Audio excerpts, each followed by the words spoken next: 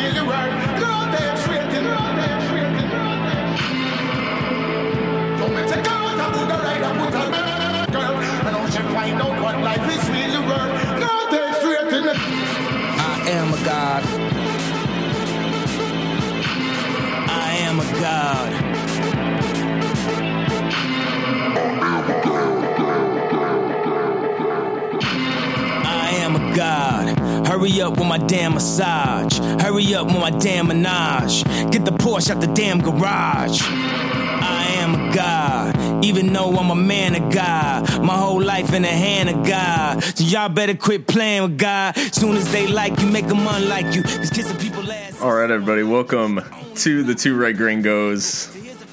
I'm your host, the Hop God, Phil Bakke. Joined as always by Pat Staley, and today we've got a very, very special guest, Stan White. Stan, welcome to the Two Red Gringos. Pleasure to be here, gentlemen. Thank you so much for having me, Phil. Hashtag HopGod. Just laid it out there. Just wanted to bestow that upon you. I'm trying to live up. So Stan, you're joining us out from the Philadelphia area, as I understand. Yes, sir. Right now, currently in Morristown. Doing a bit of shoveling back and forth between Philadelphia and Morristown. Okay, just the way I like to live my life. Now, Pat, you've quarter mile at a time. You've ditched your home, your adopted home in Mexico, and you're out east as well. Yeah, same state. If you're on the Jersey border, I'm there with you. Just a little bit closer to the coastline. No, Lakewood. Yeah, that's there's a A-League team that the Phillies have there. Oh, is there? I didn't know that. Yeah, I don't spend too much time here, but good to be sharing some borders with you right now. Yes, sir. Pleasure to meet you guys both, unofficially, officially. Thank you for having me. No, it's great to have you on. You've been growing in profile, I think, on LFC Twitter, and one of the few sane voices out there. So we appreciate you always keeping it real out there. So I want to start. We always start with a little segment we call "Pick Your Poison." So we're gonna go ahead and get into that. Stan, you got anything special you're rocking tonight?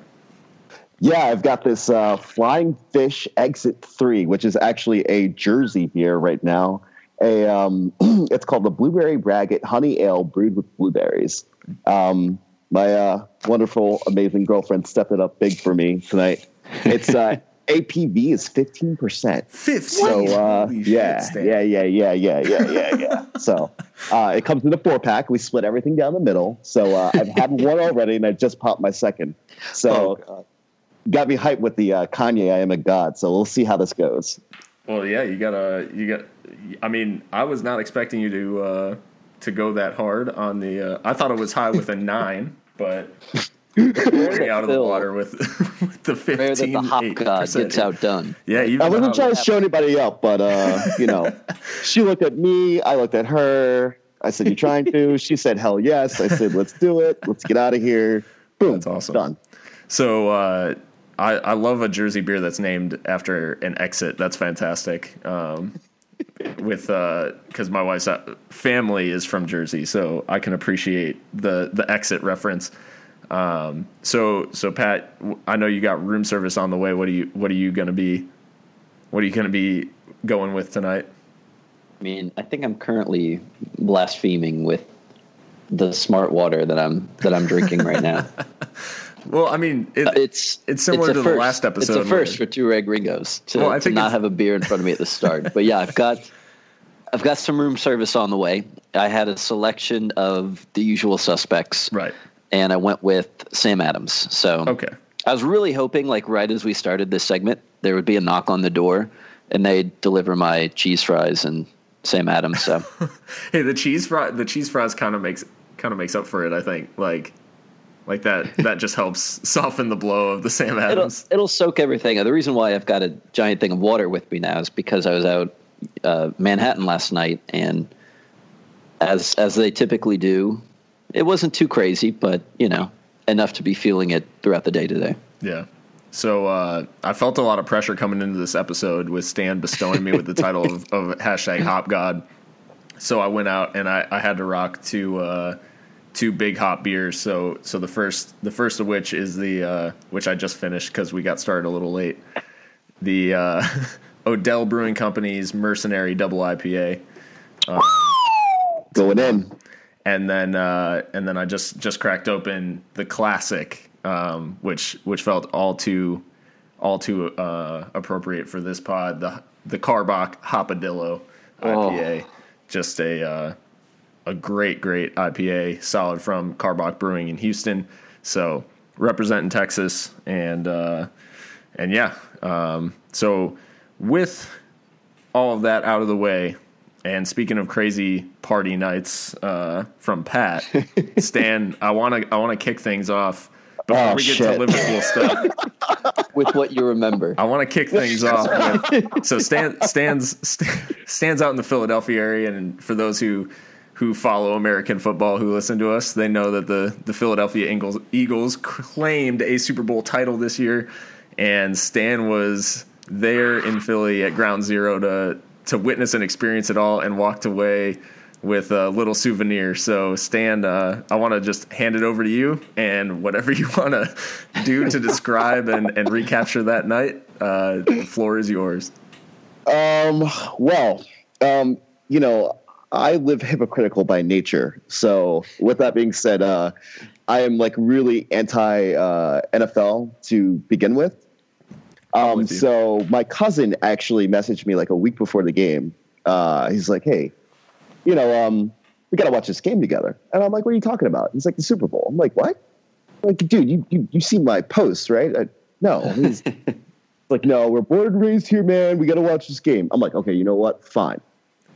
So I just I found my spot at the corner Food at Rittenhouse, which is a pub in Center City, Rittenhouse Square District. It's where I always go. It's where I always hang out. And we just happened to find like a couple stools to the side about an hour before kickoff. Everywhere else, you can only imagine, lines everywhere. I was actually coming back from Moorestown that day. So everything was like really just like scrambled together at the last minute. What I remember is getting very buzzed and, about 4 or 5 beers deep throughout the game, and actually cheering different plays was weird. Brief story. Probably somewhere around the fourth quarter, I actually I went outside to go smoke a cigarette and tried to help this guy who was getting kicked out of a bar. Cut out the details of him being a homophobic son of a bitch and him slapped me in the face. So then I had to then punch him in the mouth and bust his lip open. Yeah. This is what I remember, boys. This is what I remember. This is the good Stan Meriden. Yeah, exactly. So I go from trying to help the man to punching him in the mouth. Yeah. Go figure. So I think the universe wanted to curse me that night. Okay, the game ends. We all immediately go to Broad Street, as is your responsibility as a Philadelphian. Anytime something big happens, you go to Broad Street. Go to Broad Street. It's like a human crush, and we, as Liverpool fans, we don't like to describe things in such a manner. Yeah. Hashtag TFT96. But it was ridiculous. So I actually had to like climb up on a ledge with my cousin to like take screenshots and just like photograph the crowd. Okay, so then what happens is we meet up at the original bar, which I was supposed to go watch the game, and with my friends that I was supposed to meet up with. They're all a little bit younger than me, so they're all about like really tanked at this point, and as am I. So they're like, you know what, let's go to South Philly. And I'm like, yeah, sure, why not? Let's go to South Philly, whatever. Show up to this random woman's house. I don't really know. I've never met her in my life. Don't really know who she is. She's a bartender or something. Works for Brooklyn Brewing or something. But there's there's like shots. There's like when I say she had a full bar, she had a full bar. I decided to do Jameson out of a freaking Tupperware cup or whatever. Go back to back real quick with this random kid that I never met before. It's one of those nights where like you meet random people and you're like, I'm never going to see you again, am I? Sure. So, do back to back Jameson shots, and then I think the last shot was probably Tullamore Dew. At that point, that's when I don't remember shit. I have faint memories of fading in and out at some random bar in South Philly at around maybe 1 a.m. On the way back to my buddy's place in Point Breeze, that's when I decided to tackle a parked car. Yeah, That's why you shouldn't be watching American football. Yeah, I mean, what's the worst going to happen if I'm watching an EPL match? I'm going to try to two-foot somebody. I'll come out okay. You know what I mean? Asphalt and all. But no, I guess I don't know. Some deep anti-Boston resentment came through, and I thought I saw Tom Brady in an SUV. So I tried to fucking tackle a parked car, and then was proceeded to be dragged back to my buddy's house in Point Breeze. Woke up the next morning at like 8, 7. I don't really know. I couldn't really lift my arm, but I was like, I'm going to drink a beer because I'm still drunk. By about 3 p.m., I can't lift my right arm at all. And a buddy of mine's like, you need to go to the ER. And now, 2 weeks later, I've been in a sling ever since. So as my introduction to Two Red Gringos, your boy Stan likes to get a little wild at times. And that night in particular was very wild. And as someone who's going to be 31 in a few months, I, hopefully never again. I gotta say, on like a couple of levels, it's weirdly like patriotic. I almost want to like go salute a flag right now. No, I think there's something to be said about the just that deep and maybe Pat, you can back me up on this in terms of Chicago, but that deep connection with the city where as soon as something positive happens, you just have this surge of pride where you forget all the issues, you forget the fact that, the city's a mess, and you just focus on how proud you are to be, connected with that city. Because I know a lot of Cubs fans obviously experienced that a couple of falls ago when the Cubs finally won a World Series. Yeah, especially, I mean, just the hardworking, I think, cities, the blue collar nature of Phillies and in Chicago. It was the Blackhawks. I think it was their first Stanley Cup in recent years, where a car was also involved. I mean, I didn't tackle it, but my girlfriend got up on top of it and started jumping up and down. This is in Wrigleyville, and a guy runs out of the bar and he screams, "That's my car!" And then he's like, I'm just messing with you guys. Like it was one of the greatest live jokes I'd ever heard in my life. So that guy was a legend. But yeah, it's okay. As long as we're beating up cars and tackling cars and not each other, then it's always good for the people to get a little riot out of their system. I love too that your response to let's go to South Philly is like, yeah, let's go. And you end up at somebody's house. It's not like a place. It's not a bar. It's not some hey, I've got this spot in mind. It's just you end up at a house party. That's just, and there's just beer everywhere. Just beer, yeah.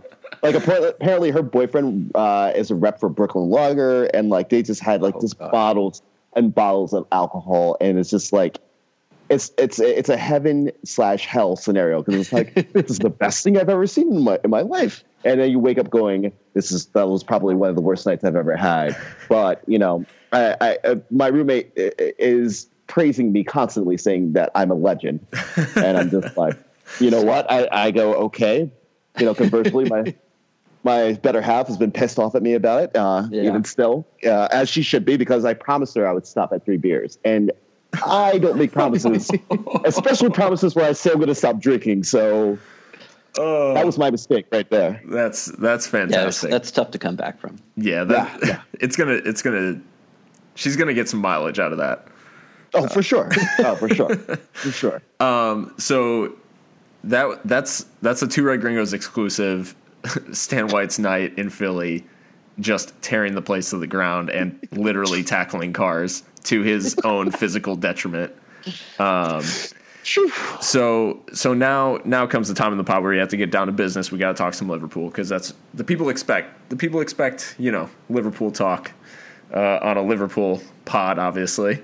So I want to start out with a little thing. We haven't revived this in a while, although one maybe due his way as well because we've got a couple of good Jordan Henderson performances. Here. But I would love. We could probably squeeze it in, but I want to start out this edition of Fuck the Haters with a man who has just caught a ridiculous amount of abuse this season. One of our fabulous front three, and that is Sadio Mane. He goes to Porto, goals on his mind, and ends up with a hat trick. Tell me, both Pat and Sam, please, tell me your reaction when that third goal flew in. Third one was that one Just of Mane's like rocket. typical pile drivers, right? Yeah. Just like a 20-yard just laser. Fucking. No, I was going. No, I had the Mane kit on, so I was going nuts at. Shout out to Doghouse Pub in Mexico City, but that was two. I mean, one goal, a brace, good enough. But the hat trick was. You feel like he's earned it after the whatever you want to call the slump, the being out of form for a little while or whatever. But that was kind of an announcement, like to hell with you guys. I'm back, even though it's never really away. Yeah. Stan, when that third goal flew in off his right foot, I mean, was there a bit of catharsis about that goal?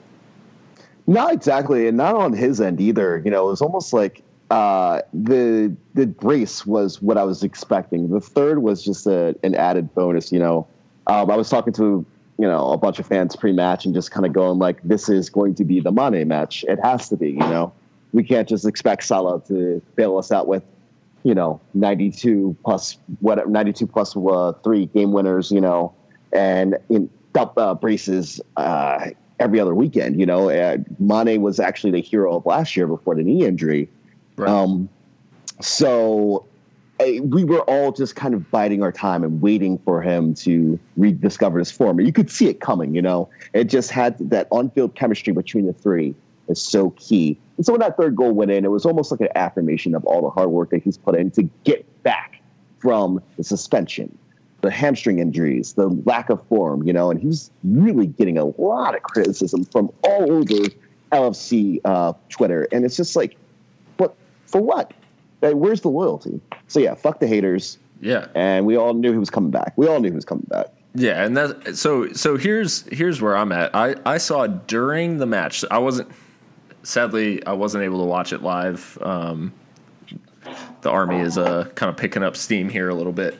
But I wasn't able to watch it live. I watched the highlights back, the full extended highlights. But when the goal went in, I'm scrolling Twitter to keep up because it's one of those matches I couldn't avoid the score to watch it on delay. I need to know what's going on in the Champions League, and so during the match I saw tweets saying Mane's been poor. Even despite the goal, Mane's been poor. So they were willing to go after him during the match about his form, even though he ended up having a magnificent game, walks away with a European hat trick, which you can those are incredibly rare. So I wanted to play the part of what I'm calling the narrative police. Was Sadio Mane ever really out of form? Or is he just being overshadowed by just how good Salah's been on the other wing? And was Mane kind of a scapegoat? And I think it all kind of stems from that Everton game. Was Mane just thrown to the wolves versus versus addressing the fact that he actually hasn't been bad. He just hasn't been at the heights that Salah's been. Yeah, I think part of it, what you said about Salah overshadowing, is a big part of it too. But also, I think Firmino, to a certain extent, where Firmino's kind of uptick in goals has come at a part where Mane was out of form, and it's for Mane, he was out of form, right? He clearly wasn't necessarily up to the level that we saw last year and early in the season, but throughout that, he's still getting ridiculous goals. He's still getting back heels. So that, I think, like what you said, is kind of part of it. Like, there's the overshadow part, and then just kind of that slight dip in form. But I mean, throughout this bad spell, he's got 5 goals and a couple assists as well. So I mean, a out of form Mane is still better than 90% too. And with wingers typically, especially like with Salah, his goal scoring rate, you don't always necessarily need them for goals and assists, because just the width that they offer really kind of helps overall play. And that's why we needed to bring in Salah, and that's why when Mane went down last year, we really struggled without him. And what we've seen from this year too is that, in matches that we're struggling, we're typically lacking width too. So no, out of form Mane, I'm okay. I'll take him over just about every other player in the league. I think, Pat, just to kind of piggyback off of what you just said, I think the beauty of having an out-of-form Mane who's still on the pitch is just his pace, literally his pace and his threat of goal-scoring ability. It's the threat that gives the space for Bobby and Salah to actually convert their chances. And I know there was a lot of panic and worry at the start of the campaign about missing big chances and not converting and having all these shots or not even getting shots on target, but having shots in general, but not even hitting the goal. Mm-hmm. And we just had to be patient, and I killed a lot of hours arguing with quote unquote felons, you know what I mean, about this, about the lack of conversion, and it was just gotta give it time. So I think we're seeing the almost peak, the crest of the peak. So I'm actually oddly enough reminded of the beginning of the season when Salah showed up. Everyone was kind of unsure of what he was going to offer the team. It's a new signing, and Liverpool fans are, for a good reason over the last about 10 years, skeptical of new signings because they often take more time than you'd assume they need to gel, and they and even then we've been burned by plenty of Downings and Barinis and Aspasses to really be skeptical of those new signings, and so when Salah, the Arsenal game being a particular example, but plenty of games throughout the beginning of the season, people questioned Salah's finishing, and can he convert the chances? When in reality, obviously he's now on 30 goals in all competitions, just an absolutely insane goal scoring rate. And so it got to a point where, Mane doesn't finish a few chances or doesn't pass against Everton, and all of a sudden he doesn't make good decisions in front of goal, and he's, out of form and all this stuff. And it's like, man, just wait, look at what he's done for us, and look at what our front three does as a unit, and you see the value that's added. So that was my takeaway, was it's just so reactionary, as is LSU Twitter from top to bottom, as they do. Yeah. I mean it's predictable, but it's frustrating because it's like, okay, you saw what happened with Salah, those guys who were like, oh, he can't finish. Now he's got 30 goals. What are you going to say now? It's the same people that say Firmino has a poor touch. Yeah. Oh my God. You watch his feet? I don't even watch Bobby. I just watch from the feet. I just watch his feet. Yeah. It's oh my. How are you watch? # do you even watch? That's the way I feel sometimes reading some of these tweets. I've seen the same tweets, Pat. It's I mean, I could start a whole Twitter account just as a Bobby fan account, like a whole podcast just about Roberto Firmino. That's like my my take. But no, I mean, I think it's really about what this front three does as a unit. And I guess my last little note here is the way forward. And I think Mane's detractors are going to be a problem all season, just because of the way that Salah and Firmino are getting on. So is the important thing now to make the narrative that the front three as a unit is what makes each of them so good, so that we can kind of avoid this negativity? I think so. I think it's crucial.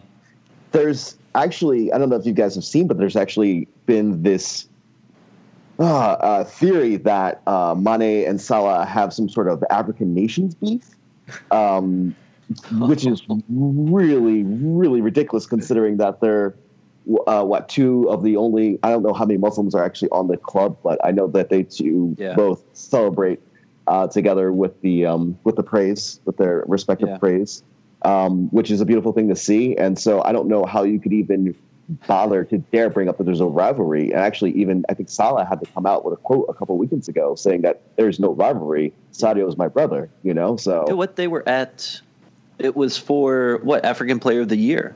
Yeah, and a reporter actually asked them about it, and then I wanted to pull my hair out, but it's already fallen out, so I let it. I had to keep what I had, but I couldn't believe it just because I had seen maybe 2 or 3 people on Twitter kind of mentioned this Mane Salah beef, Mane didn't pass to Salah for whatever reason, they've got beef between them. And I was like, that's the dumbest shit I've ever read in my entire life. And then when that reporter kind of validated that bullshit, I was enraged for a little bit. But last thing I'll say about Mane, I actually thought, not in Porto, what was the game before Porto? The league match. Tottenham? Southampton. Right? Southampton, That's right. Southampton. It was a win. Southampton. I was worried. I thought then I was kind of like, okay, Mane. I noticed him struggle a couple times with chances, and I went on Twitter to see if that was confirmed. Like people were going at Mane, and I was actually surprised by the level of rationality that LFC Twitter displayed post Southampton. I thought they would go just try to gut Mane, but for the most part, it seemed pretty normal. And so I wanted to tip my hat. We're normally very critical of all things LFC Twitter. But most of the kind of takes I saw after that match was, not too much negativity about Mane. Because listen, throughout this process, we lost to Swansea. But aside from that, why, if it's a detriment to the team, maybe him being out of form or missing chances, but we've been on a roll lately. Like Sam just said, we're kind of at the arc of the height of what we've been doing recently in terms of our performances. So no, it blows my mind, but I was impressed that they didn't get the knives and pitchforks after Southampton. Yeah. So Sadio, the only thing he could have done better is he runs away from one of the goals, just scrolling. Looking like he's scrolling a timeline,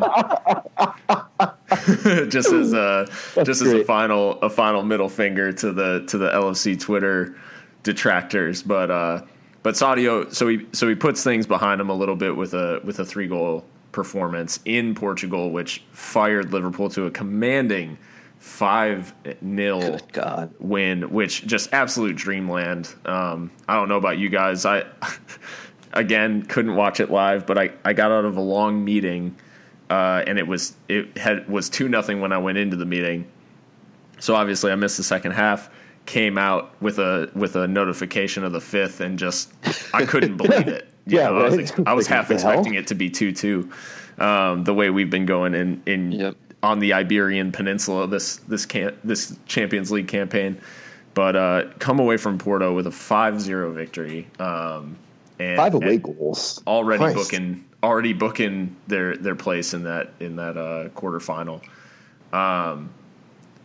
Absolutely fantastic performance all the way around. But one thing that I wanted to address particularly, and this has been something that I've been thinking about too, and it's not necessarily a fuck the haters because it wasn't so emphatic as Sadio's performance, but I wanted to talk about Jorginho Wijnaldum, and partially because one, we've talked about him before this season on the pod, but also because Stan, particularly, you've got, for a while you were Staninho Whitenaldum on Twitter, and so I wanted to address Gini because he's obviously come under a lot of criticism this year because he hasn't kind of found that goal scoring form that he had last year, and he hasn't been that dynamic player. But has Gini still been an important part of how Klopp sets up? I think when you address the Gini Wijnaldum situation, and for my sake, Phil, I am going to consider it to be a fuck the hater situation because, and I've got a lot of mates, who talk shit on him all the time, and what I have to do is remove myself from the conversation because I don't want to lose friends. So, because I will defend. I have this thing with black Dutch footballers, so I just going back to Edgar Davids, like that's one of my childhood heroes. So, and then you even go back to like the old AC Milan clubs with Ruud Gullit and what's that other boy's name? Seedorf? Clarence Seedorf. Yeah, Seedorf even. There's a long list of them. Actually, a lot of them went to Milan. So Gini Wijnaldum is just the next line of Dutch footballers who bring that attacking style of play. And from my perspective, especially recently, I think he's refound his form from a positional standpoint. I think a lot of people kind of gave up on him after the Newcastle match, and he didn't have one of his better performances. Everyone was expecting an away goal. He was out of position a few times. He actually got dominated by Jonjo Shelvey in that match. It wasn't fun. But again, recently, even going back to the Porto match, you just saw him fill in that gap, which right behind Mane on the left, literally right behind Mane, and it's just he is that fulcrum that leads from the back four to the front three. Hendo was playing a deep lying six. Milner was the Emre Can almost of the, hey, just go out there and harass anyone with the ball. Yeah. And for Gini, it was just, hey, stay on that little narrow strip of plane here between, the final third of their half and the final third of our half, and stay on that left side and just be the fulcrum. Just be the guy that if you can come in and fill the gap and fill in that hole, great. If not, get your ass back and play some goddamn defense, because if not, you're going to get subbed. And honestly, he hasn't had that full focus this year. He's a new father. So at the beginning of the campaign, he actually had his better half gave birth to their first kid. So I think that's been a huge adjustment for anyone. Like, say you're working at 9 to 5, it's going to take you a minute. It's going to take you a few months to get used to it. So if you're a professional footballer and you're trying to maintain a home life, and then you're traveling all across the continent of Europe and you're expecting to be in the regular starting 11 and a competent performer, I'm sorry, boys, but he's not Superman. You know what I mean? He's not Edgar David. He's Gini Wijnaldum. Yeah, he's a decent, competent player. And I think the biggest knock that he gets is, he's not world class, so he shouldn't be in a Liverpool kit. And it's like, fuck off. What is wrong with you? Appreciate the intricate qualities of what each player brings who wears the kit. So I was just really, really happy with his positional performance. Sure, he's not scoring goals this year, but do you need anyone from the midfield scoring goals? You don't. So that's my Gini spiel. I'll get off the high horse. No, that's fantastic. I mean, Pat, I know you felt pretty strongly about Gini this year, just almost more out of frustration for him rather than against him, in terms of wanting him to do well. I think that was literally the quote from our the last time we talked in depth about Gini was that we want him to do well. I want to see him wheel away and flash those pearly whites after scoring a goal. Like I want to see it, and is that kind of where the frustration comes from and the criticism comes from? Is people want him to do well, but he is adding something different to the team now? I think it's a couple parts. I think most fans really like him just because I think anytime if you're a player and you offer some kind of glimpse into whatever your personality is on like Instagram, social media, whatever. Genie's kind of off season with his various summer outfits, rocking from camos to floral prints. He's no Bobby Firmino, but he's a formidable partner with Mane in the wing and Firmino with fashion. But there is, personally, I'm always rooting for him too. But at the same time, and what the way Stan described his style of play really kind of shows what the impact he can have in certain games, but then also why he can go missing so easily, right? Because if the game's not necessarily coming to him or going through him, then just his performance, he's not going to rack up a ton of goals and assists. I think he was last season. He kind of picked up those stats overall, and it looked like he had a pretty good year. But that's not his role. Is that he very rarely is he diving forward. I think part of it is due to, he's an attacking player before he came, and now primarily he's more of a, not necessarily a defensive midfielder, but he's certainly operating in more of a, not necessarily a deep lying role, but kind of set back a little bit into the left, linking up with the front three. But part of it too, there does seem some hesitation or the frustration with him seems to be that, when he is in that final third, we expected him coming in as, somebody that's played on the wing in a 10, that he would be quick to kind of pick up goals and assists. Like Sam said, not necessarily that we need it, but there is, I don't know, it always seems like, and this could be an unfair criticism, just that hesitation that he has in the final third. And that's a reason why if he's not picking up goals, if he's not getting assists and the game's not going through him, then, as Sam said, he's going to get the hook, he's going to get subbed because, that's what I question. Like, what is his impact in certain games? And for all that we love about him, I think watching him play and then watching clips of Naby Keita, it just looks to me like they're playing the same position, but they're on a different planet in terms of potential impact too. I think Genie could go on still be a valuable squad player, but for me, that's where I kind of see him being the most glaring kind of, at least in terms of our midfield moving forward, the place where we could have maybe the greatest impact. But of course, you say that now, and Genie's one of those players where if you take him out, then that's when things aren't going well. Like a good DM almost, but not in a DM role. That you don't really necessarily appreciate their presence until it's not there anymore. Yeah, and that's a fair point. I was gonna say that Genie plays in a position where Naby, as he comes in, is going to look to occupy that kind of box-to-box role. Anyone who was able to watch that Europa League performance against Napoli, and then again today, he was actually hurt today, came off with a hamstring injury. Still looking at the severity of that. He came off today against Eintracht Frankfurt after he tried to start a couple fights with Kevin Prince Boateng, which was fairly entertaining.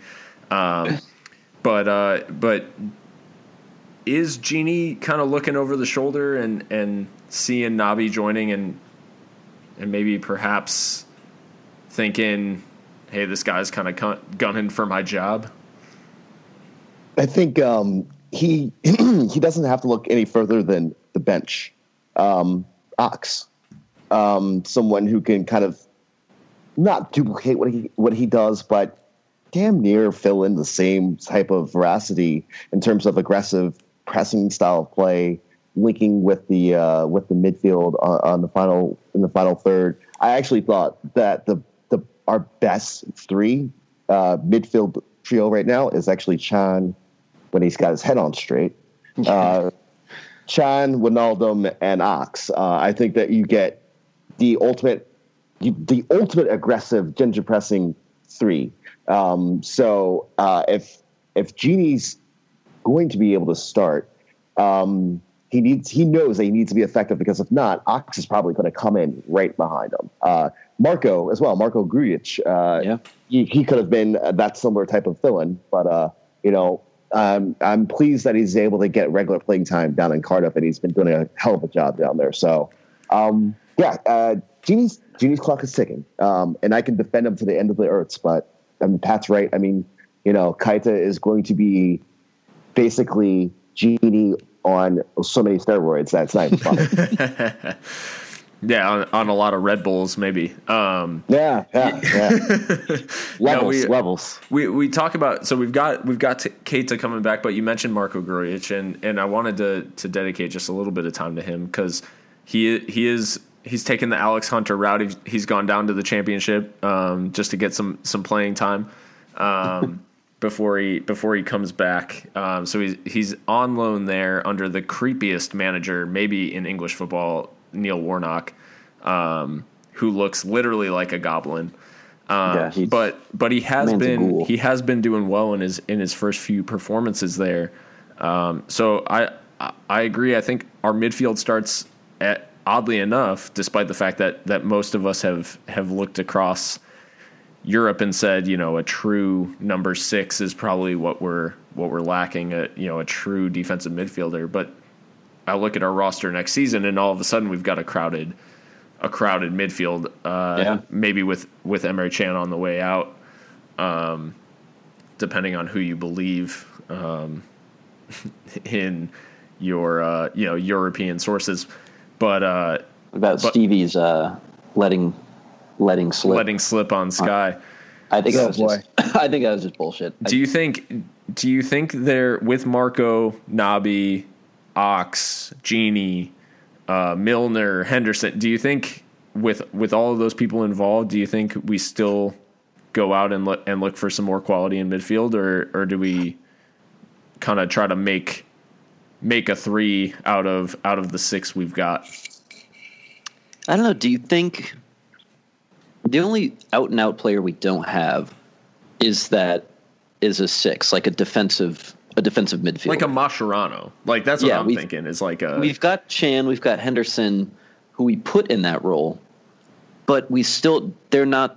We've said it till we get blue in the face on multiple episodes, but those aren't DMs. They don't offer the same type of protection. Especially like Sandra said, like for Chan, it's his performances have been really 50-50 this year. So that's the thing. I don't know if Klopp wants one. So is Ndidi that guy? Oh, is Wilfred Ndidi that defensive midfielder we bring in from Leicester? He's crushing in terms of statistics, like he's blowing everybody else out of the water in terms of I think tackles, maybe interceptions too. He's been unreal. Who's the guy who's playing next to Ndidi, the Spanish playmaker? Iborra. Yeah, Marco. What's his name? Whatever, Iborra. Vicente Iborra. Vicente. He's been. I mean, I think they play a flat 4-4-2, so I mean, you can't expect much from them. But I've really been impressed by just their pairing, and especially when the Frenchman took over. God, my names are slipping me right now. Thanks, Flying Fish. Wait, is it all over there? Yeah, the Frenchman who took over as gaffer for Leicester. Claude Puel? Right? Oh, Leicester's current manager? Yeah, Puel, Leicester's current manager. Is it Puel? Yeah. Claude Puel. Former Southampton. So he had the genius to just link together Iborra and Ndidi, and Ndidi's just been unleashed. It's just, okay, Iborra, you set up Vardy and Okazaki, and Ndidi, you hang back and just crush everyone's soul. And it's just been very effective. So I think he would definitely thrive and something similar over at Anfield. But, I'm really curious as to whom Kloppo's targets are for the summer. Aside from obviously bringing in Keita, who's next? Well, some would have had you believe that it was Allison from Roma, but James Pearce quickly shit all over that. So, no. So shout out to the James Pearce quote. Yeah, that one seems to be growing a little bit. It's ridiculous. I saw somebody on Twitter complaining it's so unfair, the type of shit that James Pearce gets on Twitter. I'm like, first off, it's Twitter. Second off, he has this faux cult following on Twitter as well. So just like I say about Danny Ings, James Pierce is going to be just fine, right? He's got chicks nibbling on his ear at Carragher's birthday party or whatever too. So James Pierce is doing all right for himself. Yeah, for sure.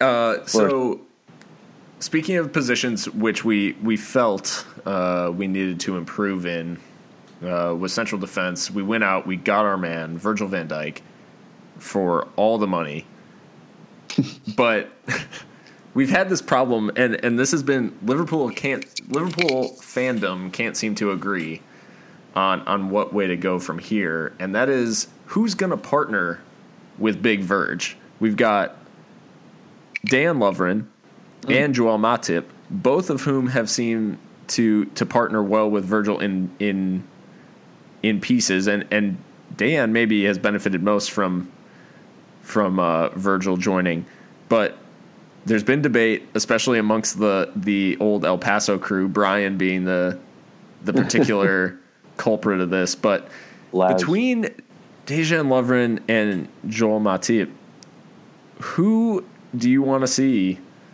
as a partner for Virgil van Dijk going forward? I want to hear Stan's take on this one. I'm really interested. Wow. Actually, well, I've got the Estonian gangster as my pairing with Big Verge. Give me Ragnar Klavan all day. Raggy. Shout out to my man at Wu-Tang Klavan. That's my boy. Right. That's a good follow. That's a good follow. Yeah, I'm not a big fan of player names and Twitter handles. Gotcha. And the at one, like like where you see like Bobby Dazzler or Firmino. Oh, like Supreme Salah and all that bullshit. Yeah. Wu-Tang Klavan is a solid one. Definitely. I just think Klavan he's been our most reliable center back. This before even Verge even stepped on the scene. I think he's just been the most reliable and the most stable, rarely out of position center back that we've had throughout the year. I know he got shelved after the City match, but that wasn't necessarily his fault. That was, high boot, wrong time, John Moss, all that, being said, I just think Klavan has been, I don't have any numbers in front of me, boys. I do apologize, but I just believe that from what I've seen, from just a positional standpoint, Klavan's has been the best out of the three. Now, with that being said, Lovren has recovered from his disastrous 32 minutes at Wembley. That was bad, really bad, but he's been incredible since then. And Matip hasn't exactly had the best campaign. He's been off and on 50-50, but I mean, it's really tough to pair. He's felt the need to kind of overcompensate for Lovren's struggles. I think we all know that Lovren was suffering from a really, really bad back injury that he literally just played through because there was nobody else. He knew that, Joe was playing on the right, Klein was injured, Trent wasn't ready. We were really up Schitt's Creek for a good couple months. There was no one else to play, and Lovren took the brunt. Now that we have Verge planted there, I think it makes the most sense to have the old St. Mary's pairing. But just for me, I want the Estonian gangster. Give me Klavan all day. I think that, Stan, that I love you. That's crazy. Matip is far and away a better defender than Klavan. And but okay, so I've noticed too. I don't think Matip. I think maybe has not performed as high as he could. But for Lovren too, my problem with Lovren is that even when we're ready to proclaim he's back, he's pairing with Van Dijk now, and all the problems are going to be solved. Even he was really good against Spurs, but what happened? The penalties. Whether he was offside, whether it was a dive, it's still Lovren being Lovren, right? Where almost in the same fashion. Oh, like with how I'm sorry to cut you off, but like how Son cuts in on the first goal at Wembley, almost the same way. He just somehow allows runners to slide in behind him, and he doesn't realize it until the last minute. Harry Kane was offside. Yeah, and I didn't. I was so. I kind of gave Lovren the pass because of just how diabolical Spurs were in that match with their diving. It was probably the most frustrated I've been after the performance. But No, Lovren looks good, but we know he's talented. We know he's good in the air. He's good in tackle. But what's been killing us lately, and for the past 2-3 seasons, maybe even more with Skirtle, but just defensive errors. I mean, we've been really good defensively and organizationally, but we're still just giving up like high chances because of the errors that we've had. Now, I think we've been a lot better this season, but that to me is Lovren is always kind of a reminder of that. Very much like my hatred and dislike of Skirtle is because it's always a reminder that it doesn't matter if they're in top form. They're always just one mistake away, and they're catastrophic mistakes too that almost always lead to goals and impact the outcomes too. So if it's not Matip, then for me, then we got to look elsewhere. But I think Matip and Big Verge would be the two that I go with moving forward, because I think if it's a toss up, because it really is, you can't point to say, oh, Lovren's been that much better than Matip in certain games, because he hasn't been. Even when Lovren's at peak form, it's kind of what we've come to expect from Matip. So, but with Matip, you don't have the brutal errors that are always, a moment away at any time. So that's my take on the center back pairing. I'd be happy with Matip and Verge, but if we need more, then in terms of transfer market, I don't think that's a high priority for us right now. You eventually got to the comparison that I thought you were maybe working towards, but Lovren reminds me of Skirtle in a lot of ways. Just in the way that he approaches things, and it's one of those things where makes a last ditch challenge, like sliding challenge, and it's like, hey, like look at him, he's so vital, he's so he's so great, but why was he in that position to begin with? That's kind of because Skirtle made all of those. I don't know, he was known for that. He's running back towards his goal, makes slides in, makes a challenge and gets the ball away, and that's what Lovren reminds me of. Is Matip and Virgil don't have to make those type of challenges as often. They don't really find themselves in those types of situations, and that's, I think, what's more important between all of our center backs. I think those are our two most composed. And then I look at as well the second goal at Southampton, where Matip slides the ball into Salah.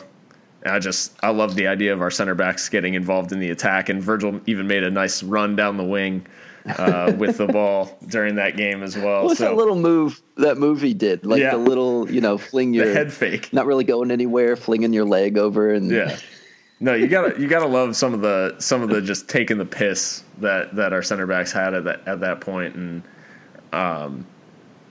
then obviously Matip's pass into Salah was followed up by the most just a not safe for work back heel by Roberto Firmino, but that's a discussion for a whole separate episode, just about that back heel maybe.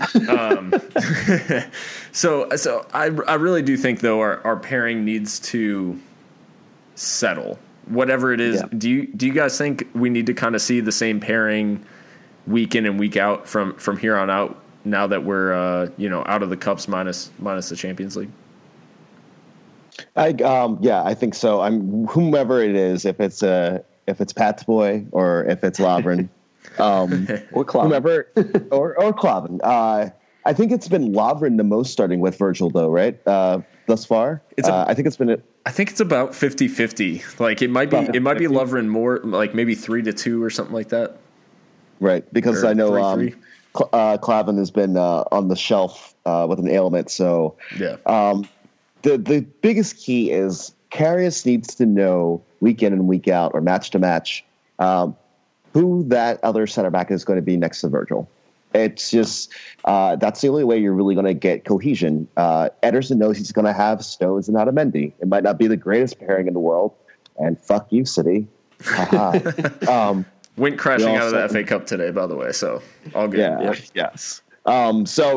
Just consistency and cohesion are both key. That's just what we need. If we can find that before before the quarterfinals. That'd be great. Yeah, and I think we've seen some of the effects of Virgil van Dijk coming into the side, both with his partners, but also Loris Karius. So I didn't include him on the outline, but Karius in goal these last couple of games, big difference maker for Liverpool, or is it just what we should expect from a keeper? I think he's been above and beyond. And maybe that's because we're used to watching Mignolet. R.I.P. Mig. It's been nice knowing you. Yeah, I mean, he had that penalty save at Leicester, and then, I think I've been cursing his name week in and week out ever since. But he looks like a true number one. I really thought he was going to guess right on that second penalty against Harry Kane. Mm-hmm. And I even yelled at my TV screen, "Talk your shit, Loris. Talk your shit." And he did. He did. He really did. Whatever, he went wrong. He went the wrong way, and it is what it is. But he's been amazing. You could see that confidence just building in him. He's come a long way from that night at Spartak, where he barely saw the free kick go past him and the wall for that 1-1 draw. I was very disappointed in him, but he's had less than 25 total appearances. He just needs very limited. Yeah, he just needs his reps. That's all. I agree. Yeah, I think consistency has been key for him, and I think Southampton was the perfect example and display of what we need from our keeper. We are going to go places, we're going to create chances, we may get a goal or two, but we're going to play some tough teams that are going to challenge us, and in those couple of moments, and actually in the Southampton game, we conceded some pretty high-quality chances, and Karius denied them all. I think that showed exactly where we need our keeper involved, and why teams like United are where they are in the table is because their fax machine was broken 2 years ago, and they couldn't sell De Gea to Madrid. I think legitimately you need in those couple of tough games, that's the difference between drawing and winning, or even losing potentially, where your keeper has to pull out one or two top saves from big chances, because you're not going to go everywhere and boss everybody and keep them to 0 shots, as Liverpool have been able to do a couple of times this season, but you're gonna face some shots on goal, and you have to stop them, and that's the difference between the title winners and the cup winners and those runners up, and I think that's where Karius showed in this game against Southampton, is that he can be that guy who stands up to those couple of big chances and keeps us in the lead. So I really do think that Karius may have turned a corner. I'm not saying that it's necessarily, abandon any goalkeeper targets. We've got our number one for the next 10 years. But Karius definitely showed signs of being that top keeper that I think we kind of expect him to grow into being. So definitely some promising signs at the back for Liverpool as we head forward with whatever center back pairing and then Karius most likely in goal for most of our games this season. But just to close out, so we're looking ahead to West Ham next weekend. We've talked in depth now about all phases of the game for Liverpool, but what do we expect to see? This will be a home game against West Ham. What are we expecting? I'll let Pat start off. Home against West Ham? Well, it's got to be a Gini goal then. I think he's due. Picked up an assist against Porto. So I think, if we're at home, friendly confines for Gini are always nice. But no, I think we've got between West Ham home, it should be a win. But with Liverpool this season, it's never that easy at home against lesser teams. But no, just really a couple key matches aside from the Champions League. I think we really did ourselves a favor because I can't remember if it's before or after the United game.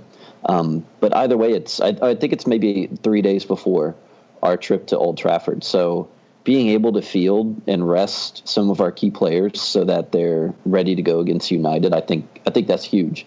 But no, for West Ham, can I give a shout out for our 2-0 victory? Oh yeah, absolutely. First one of the season. So I'm gonna say we're gonna keep that going, and I'll go Genie, and of course it wouldn't be a match without a Mo Salah goal. So yeah, more of the same.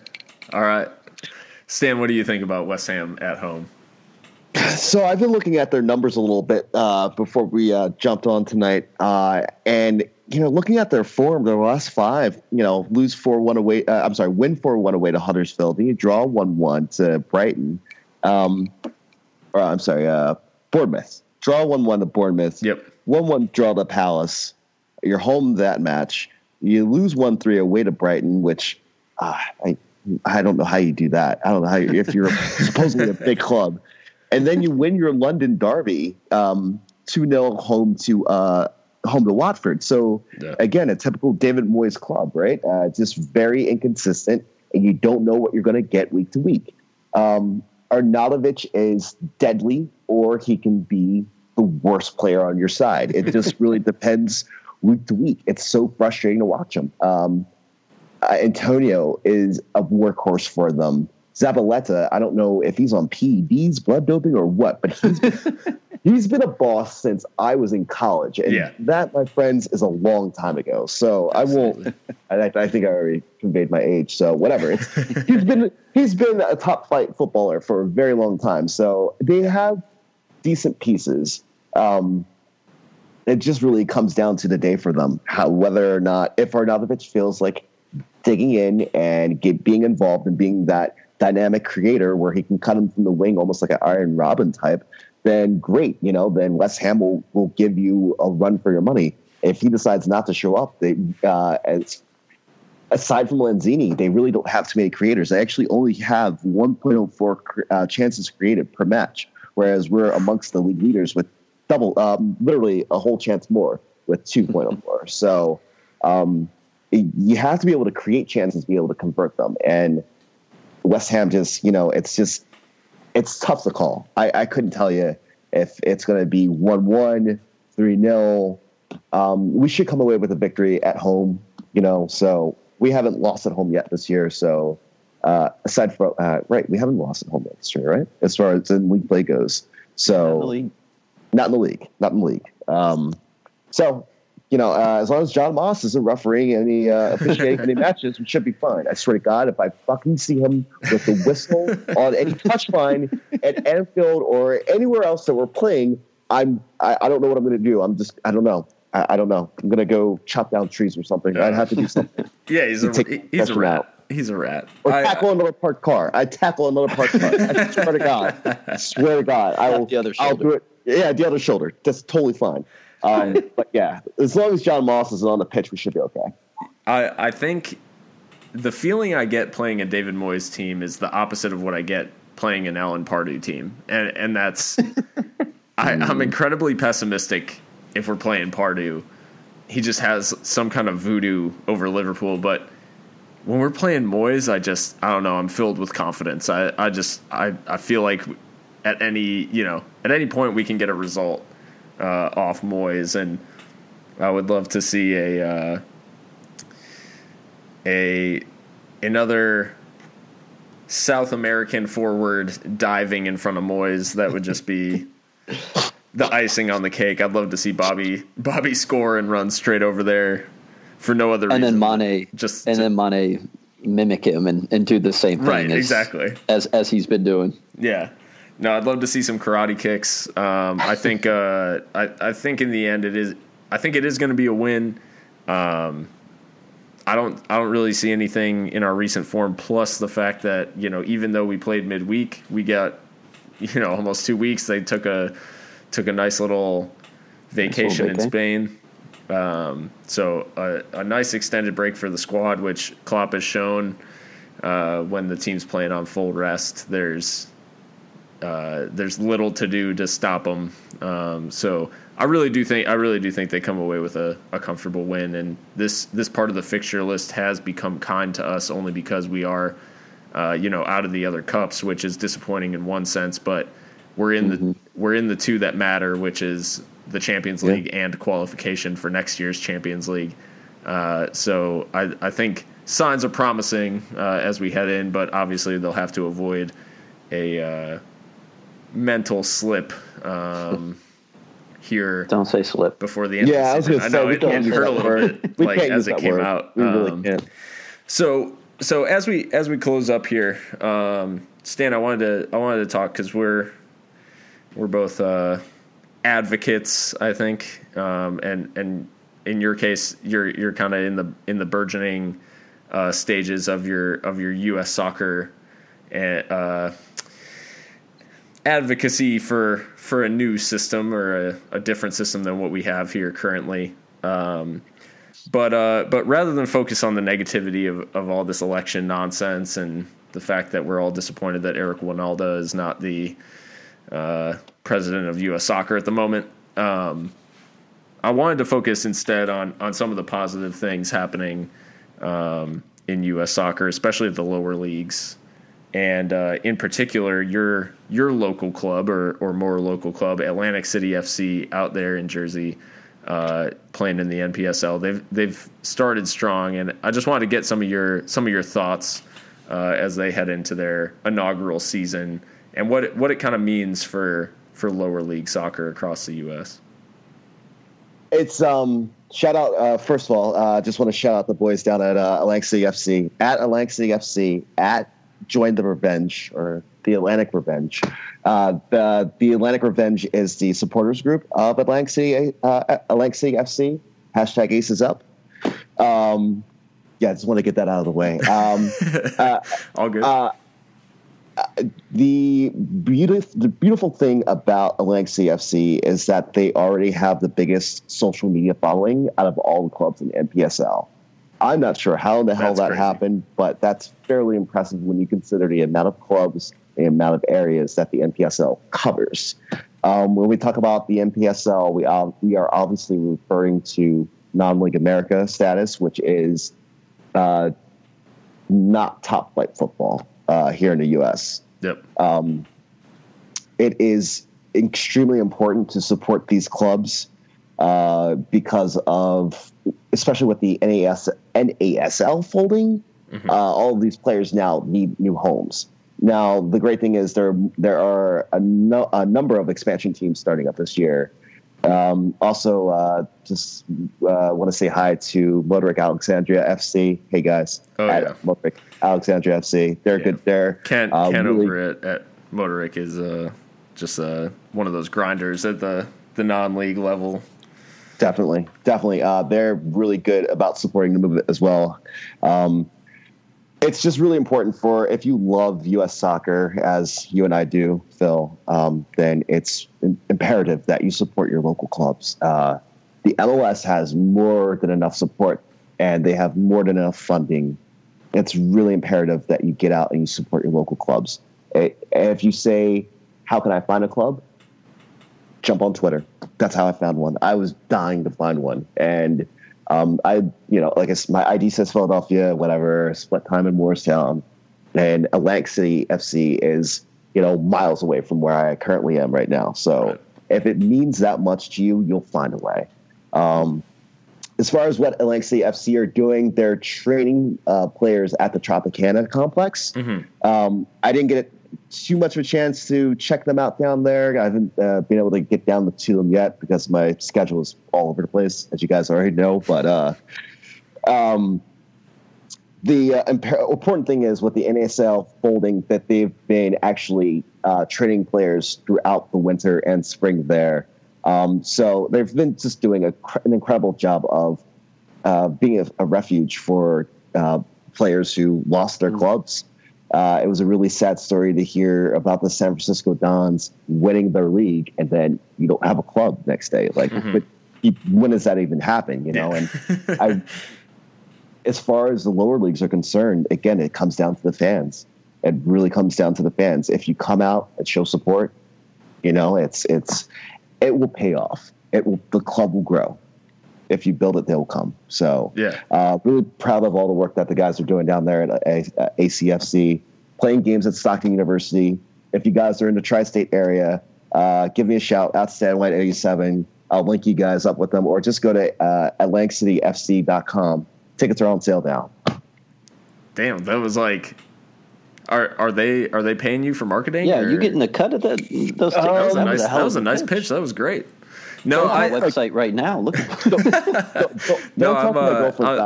She wants me to harass them into getting me a job. So yeah, no kidding.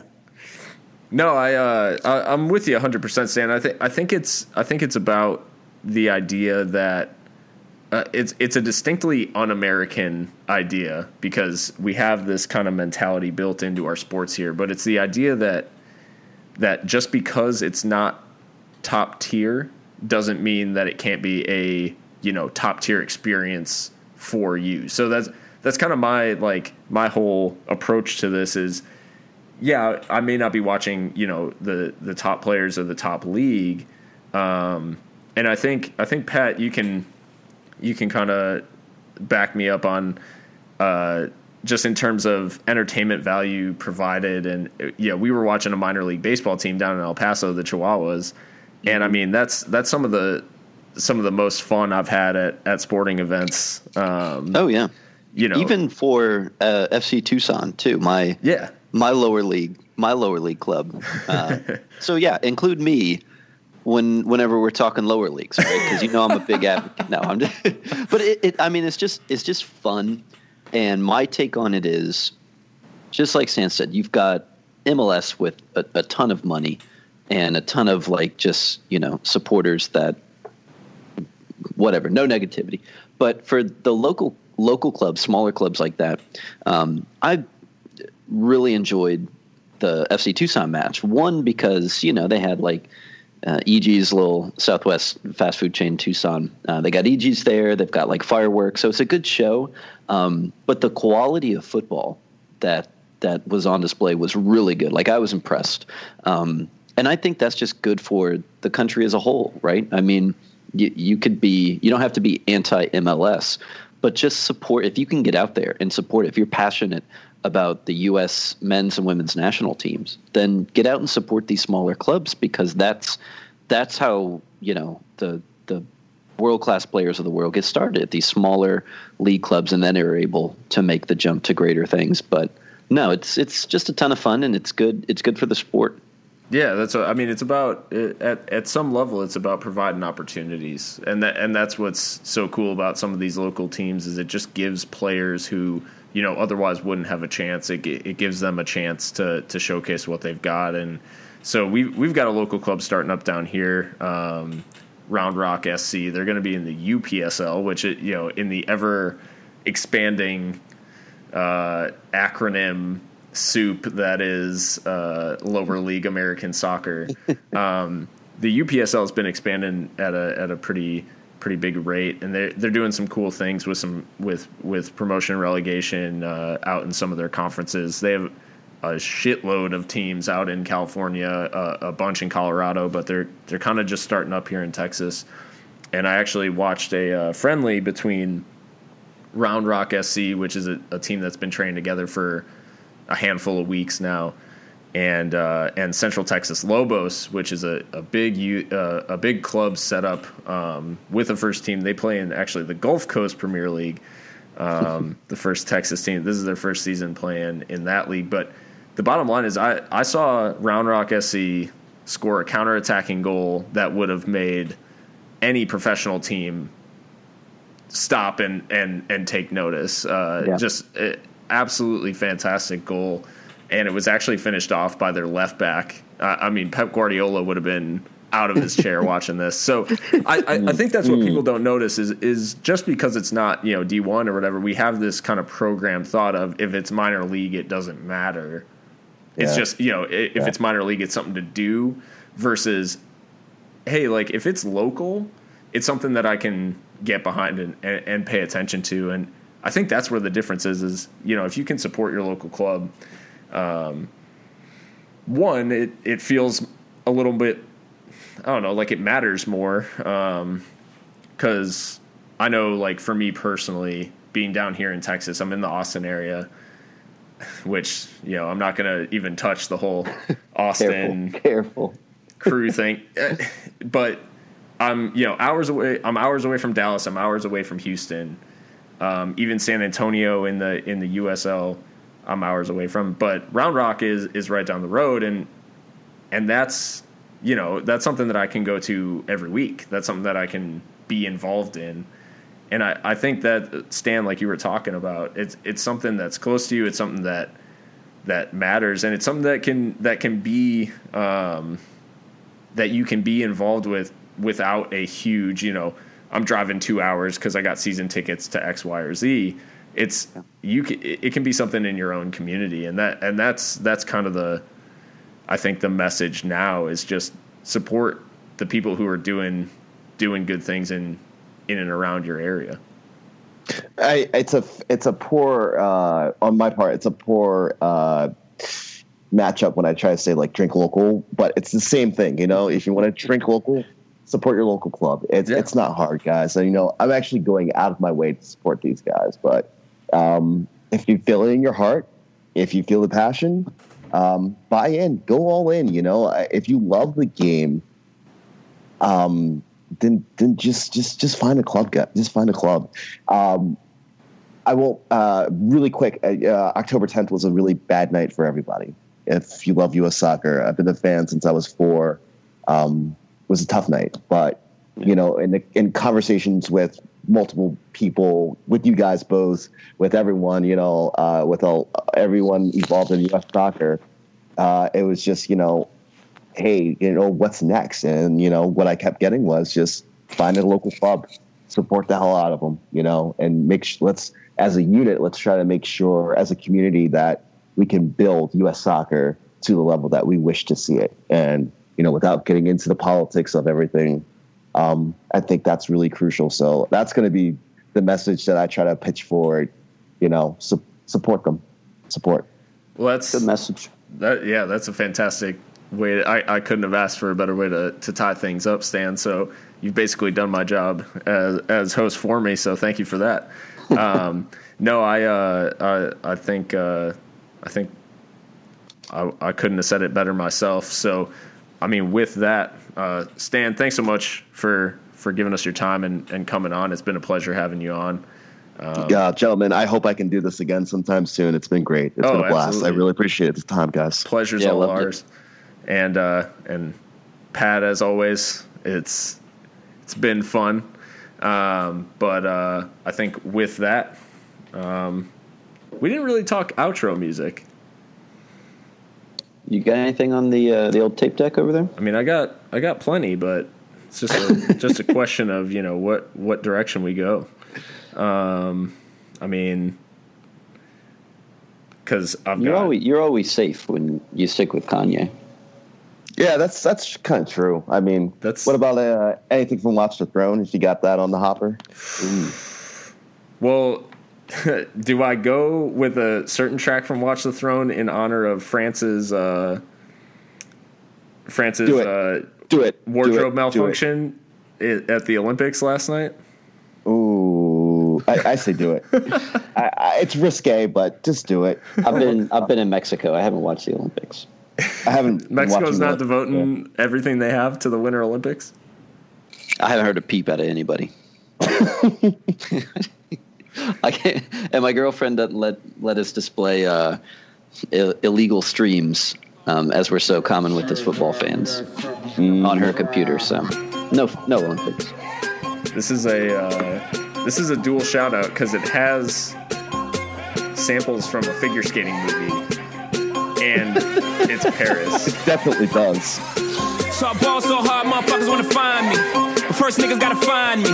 What's 50 grand to a motherfucker like me? Can you please remind me? Ball so hard, this shit crazy. Y'all don't know that don't shit phase. And as we go, 0 for 82 when I look at you like this shit gravy. Ball so hard, this shit weird. We ain't even Pope be here. Ball so hard since we here. It's only right that we be fair. Psycho, I'm liable to go Michael. Take your pick.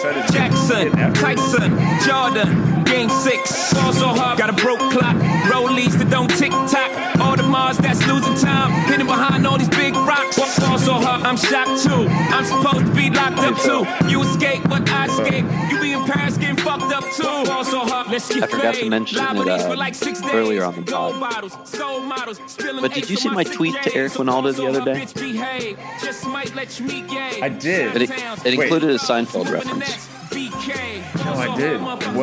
Wait, what did you say? So, I don't know if you guys have noticed this, but his tweets lately have been just increasingly more and more depressing.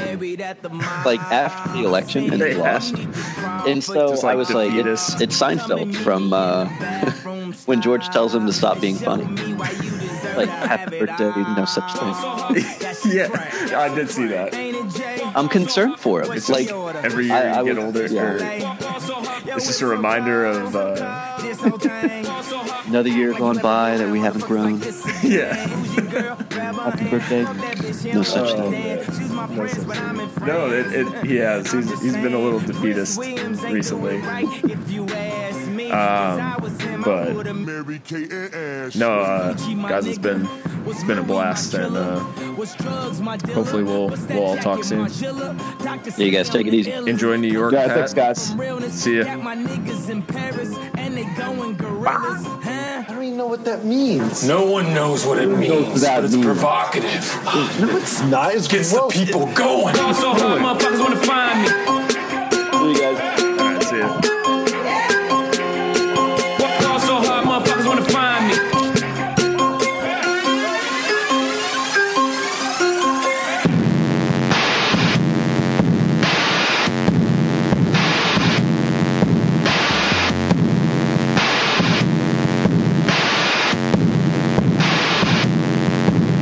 You are now watching the throne. Don't let me get in my zone. Don't let me get in my zone. Don't let me get in my zone. These other niggas is lying, acting like the summer ain't mine. I got that hot bitch in my home. Miami hot bitches I own. Don't let me get in my zone. Don't let me get in my zone. Don't let me get in my zone. Don't let me get in my zone. The stars is in the building. They hands to the ceiling. I know I'm about to kill it. How you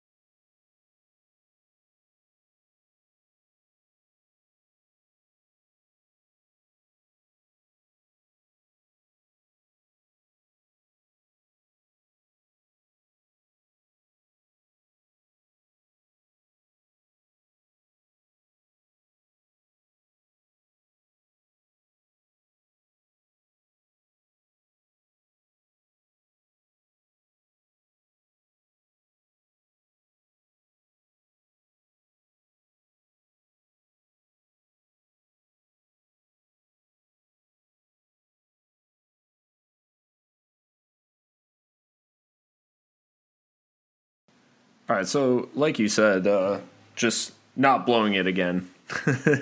that had become kind of too big of a narrative in this season of blowing those leads. Everyone is eager to look back at Sevilla and Arsenal and point to that fragility. I think in this particular game, everyone will point to, it was just a matter of Liverpool surviving that late pressure from City. But I think it goes a little beyond that in the fact that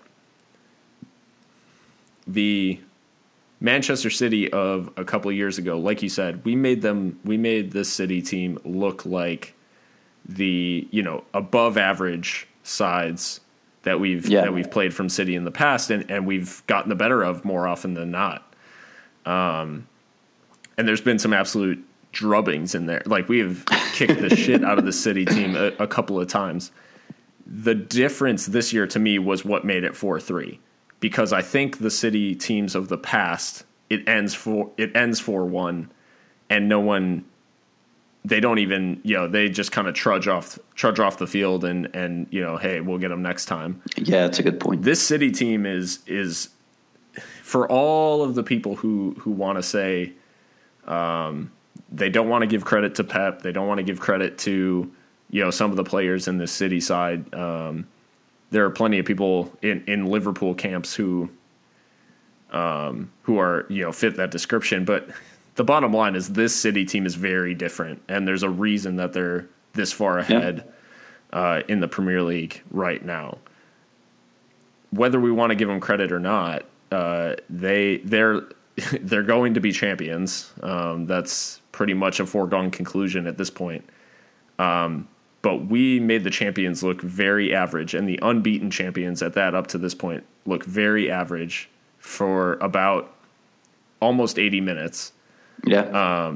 And that's where the accomplishment is. And I think too, it's important to just think ahead to, if we can retain the major pieces of this team and add a couple of big pieces in the summer, next season is going to be a wild ride. 'Cause you're going to have two just absolutely incredible squads, between City and Pep City and Klopp's Liverpool.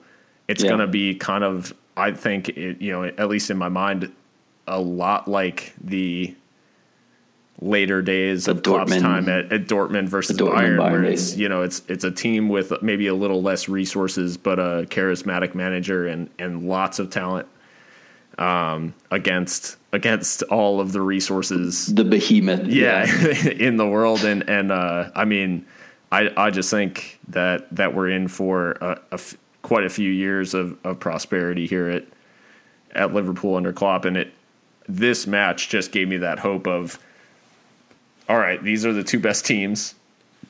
Even United, who is second right now somehow.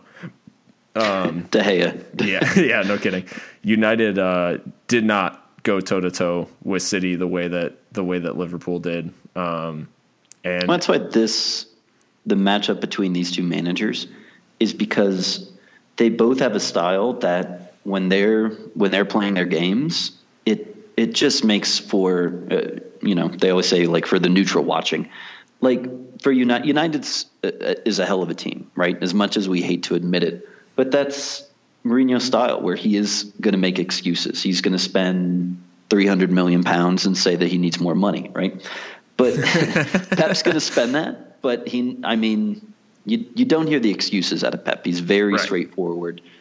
And Klopp's got his own style too, where it's just tells it like it is. It's balls to the wall. And so it's just a good it's a good matchup for the Premier League to have, because I think at its best the Premier League is going to be with City and Liverpool, with these two managers, is going to start changing the narrative about who, what are the top leagues in the world. Is it, La Liga, Bundesliga, those, because, they've just got the two top teams. So if you can have two teams that style wise and also performance wise in terms of what they can do in Europe as well, I think, because I think both of these two teams are built very well for that. So hopefully they don't both crash out here in the round of 16. Yeah, no kidding. But I mean, it's such positive football. Guardiola's just set the tone within the past, decade or more. And there are elements of both found in the way that they set up. So it's good for us. It's definitely good for Liverpool, because I think whenever somebody tries to come at us, we usually end up on top. So no, I'm happy with it. And the performance. I don't know if it's season changing, because we've been on a hell of a run, but that's a narrative that keeps going, that we didn't miss Coutinho. That'll pop up if we struggle against lesser sides, but it's just a super, super positive day for us in terms of the result. Yeah. So speaking of, you added it to our notes here, but the big piece, obviously, that Liverpool are going to be missing next season and are missing already due to his move to Barcelona is Phil. Are we already, with this performance, kind of moving past? Have we gotten over him fairly quickly? Well, it's good, because if we would have struggled at all, that would probably be the only thing that we're hearing about right now is, what does this Liverpool team look like in the future? But Ox stepped up and he played that role, that he was direct. The through ball that he provided, I kind of joked about when we were playing FIFA, and I think you're streaming it or whatever. Mm-hmm. And I made some ridiculous comment that Ox kind of reminded me of De Bruyne a little bit. And I immediately said it was ridiculous, but I don't know, the way he played yesterday, I mean, he outplayed De Bruyne in the midfield for Liverpool. So if it's just a question mark of, is he going to have that consistency?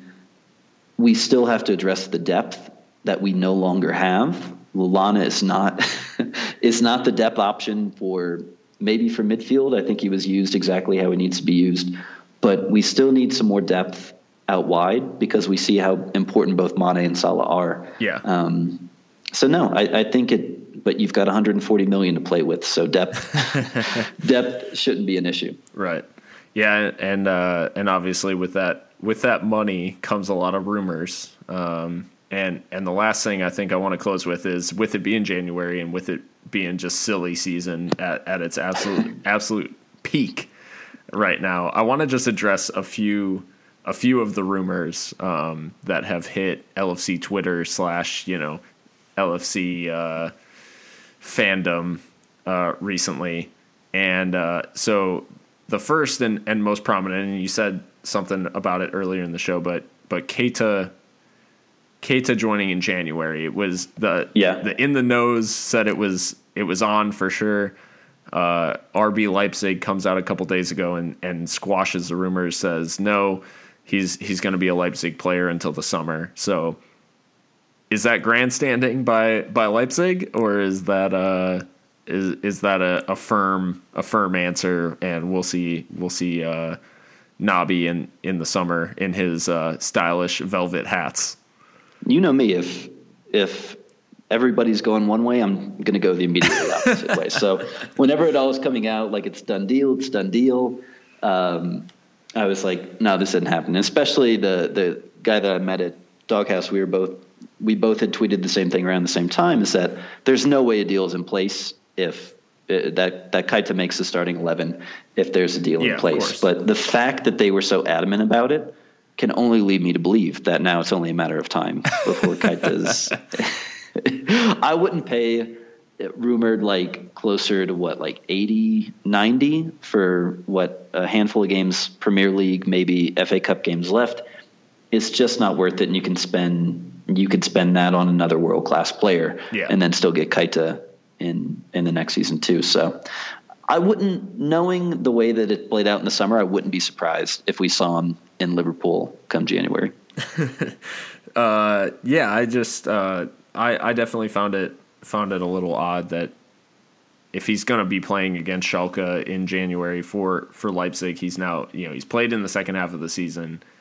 He's clearly still a big part of their plans. It's just a matter of whether that board has the resilience to withstand whatever offer Liverpool has, and do they see him as, completely indispensable for the remainder of the season?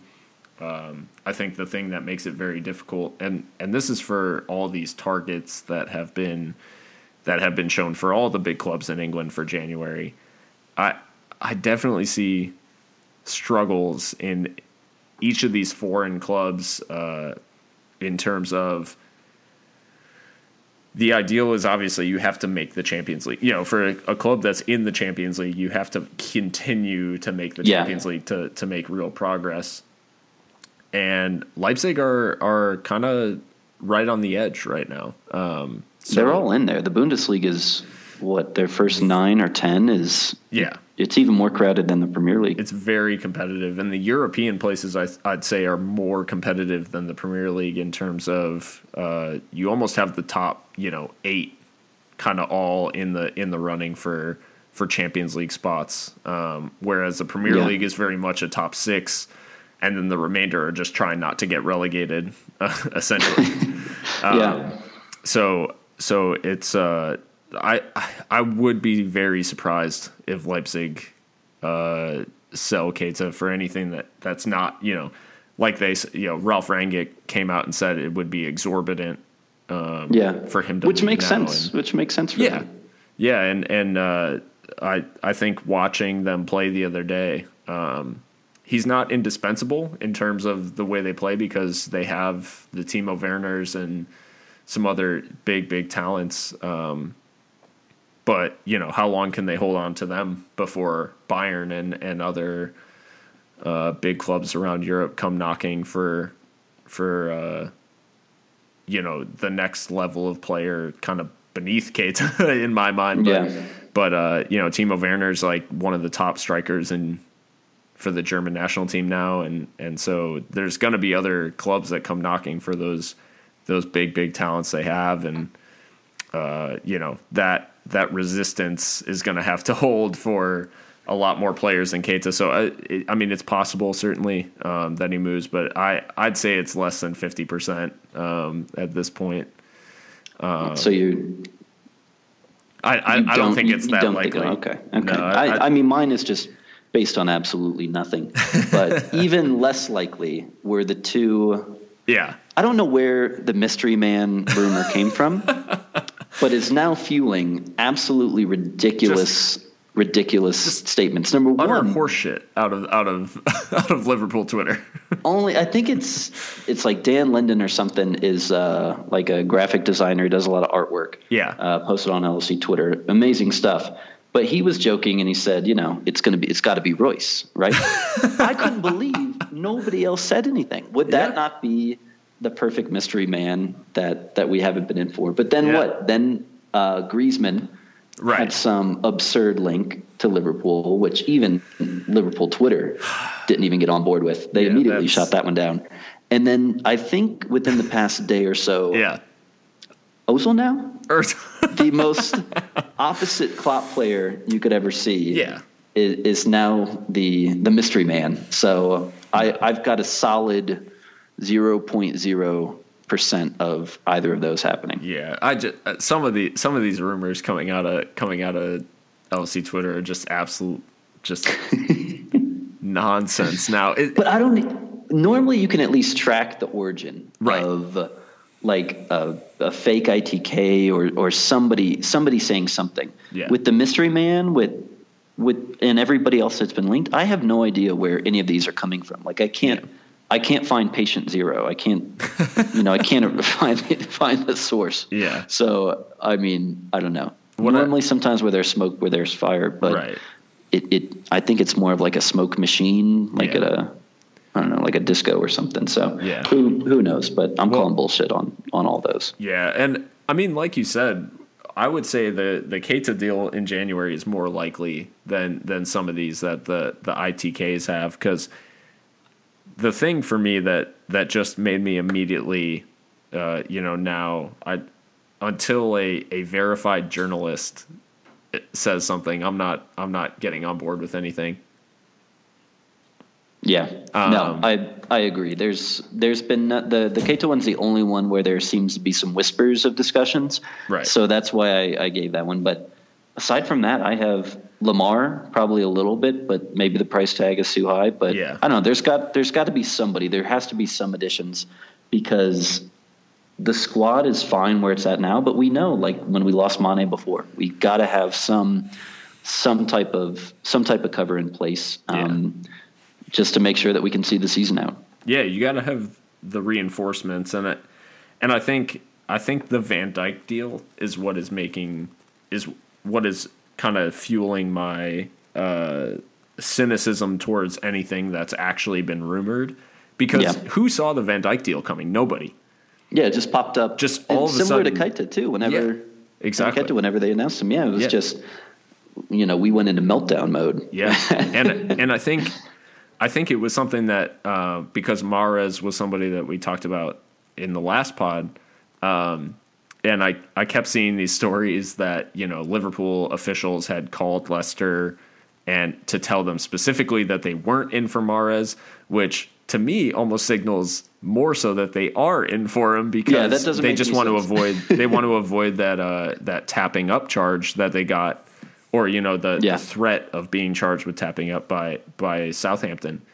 I think that's a brilliant tactic to pull out now in terms of going public to the press with, oh no, we're not interested in him.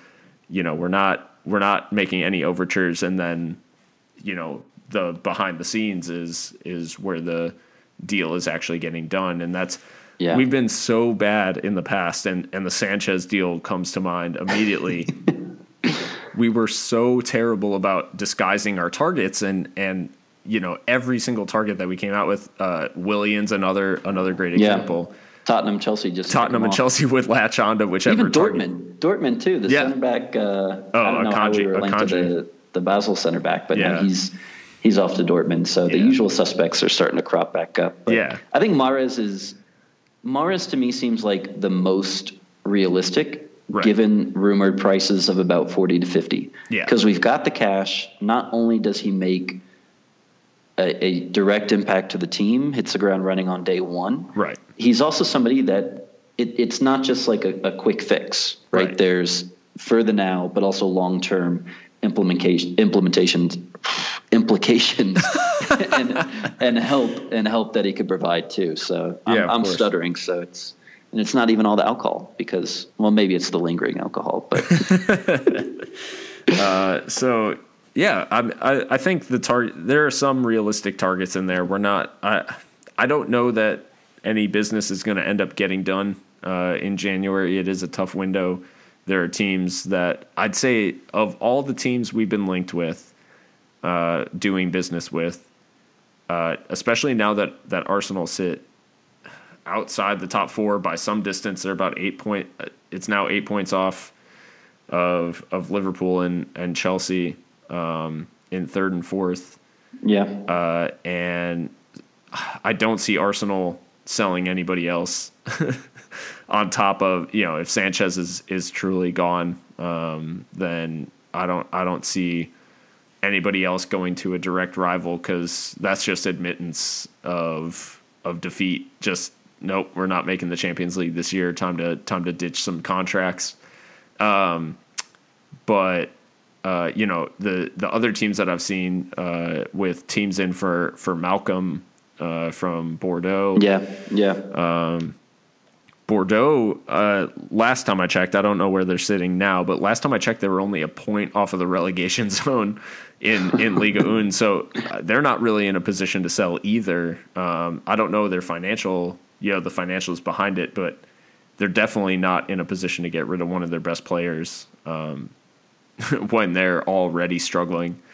And then Monaco definitely will extort anyone who wants to go after Lamar, because they are, pushed for those Champions League places, and they, PSG is going to run away with the title as per usual, mainly because Monaco loaned them their best player for the season for no reason. But there's definite, it's definitely going to be a struggle for Monaco to maintain that Champions League place, which is so important. So all of these teams I don't really see as in a position to sell, except for Leicester. Leicester's the only team that's kind of secure where they're at. Europa League doesn't help them all that much. I mean, they can, if they make the Europa League, that's fine, but their push for trophies is going to come in the domestic cups, and that's kind of it. They're not going to challenge for Champions League places. They're not really in threat of getting relegated. So to me, the only team that can really afford, and even watching the way they played against Chelsea last weekend, they're the only team that can really afford ditching a top talent for big money.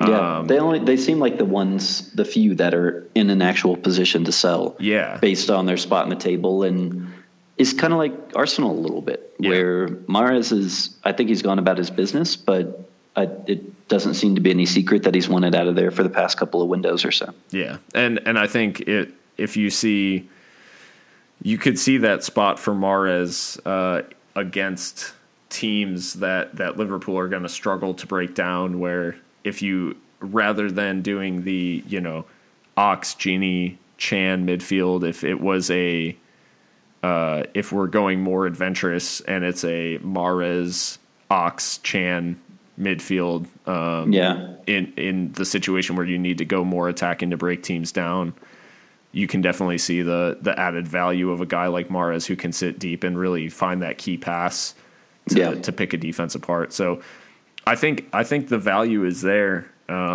if it is Mahrez, and I think Leicester are, of all the teams, in a position to sell. But January is such a strange window, and we've seen value gotten from unforeseen places, like when we bought Phil and Sturridge. I definitely thought that those would be kind of gambles, and turns out both great buys. Although Sturridge's time at the club has been kind of weird for the last season or two, but it's also a window where there's not really any obligation for any clubs to sell. They're not put under a ton of pressure unless it's a Brazilian midfielder who wants to for almost go a to world Spain. Record. But it is. I think it's been an interesting window so far already. Getting Van Dijk in was the biggest piece of business we could have done, and anything beyond that, I think now it is a bonus. But like you said, there are some reinforcements needed just for that depth to see out the rest of the season and just ensure that we end up in that Champions League place again. Yeah, hopefully we stay healthy though, because then no matter what decision, whether it's Klopp's or FSG, then if we've got a healthy squad, like we showed yesterday, we don't just compete with anybody, but we're up there with the best. So yeah, let's hope long may it continue. Yeah, and the forwards going at the rate that they're going, I think it's interesting. With everyone had said that we haven't had a forward like Salah or like Salah since Suarez was at the club, but we also have we have Firmino at the same time having a Suarez-esque season as well. So that really the two of them combined, and then Mane chipping in with assists and goals as well. We're reaching that point of a prolific attack on par with some of the best in recent memory. So I think, like you said, as long as they can stay healthy, this is a team that can do a lot of damage down the stretch, and they've played the toughest part of their schedule already. So yeah, I'm sure we're in for a couple of surprises as the season goes on. But the way that this team's playing right now, I back them to see it out and grab that Champions League spot. And what a statement win it was this weekend against a team that hadn't lost in the Premier League till now. Yeah, so hopefully it gives, what is it, up to 18? Is it 18? Yeah, unbeaten now? 18 so, unbeaten. We need a streak like that, because this is a team that we're not going to have any delusions about where we're going to end up in the or whether or not we're going to win the Premier League, because City's home and host for that one. But yeah, second, very realistic. Champions League, sky's the limit for this team too. And yesterday really showed us that too. So, as always, I was jacked to the tits, and hopefully we get back to our smashing ways. A week here against, is it Swansea? Yeah.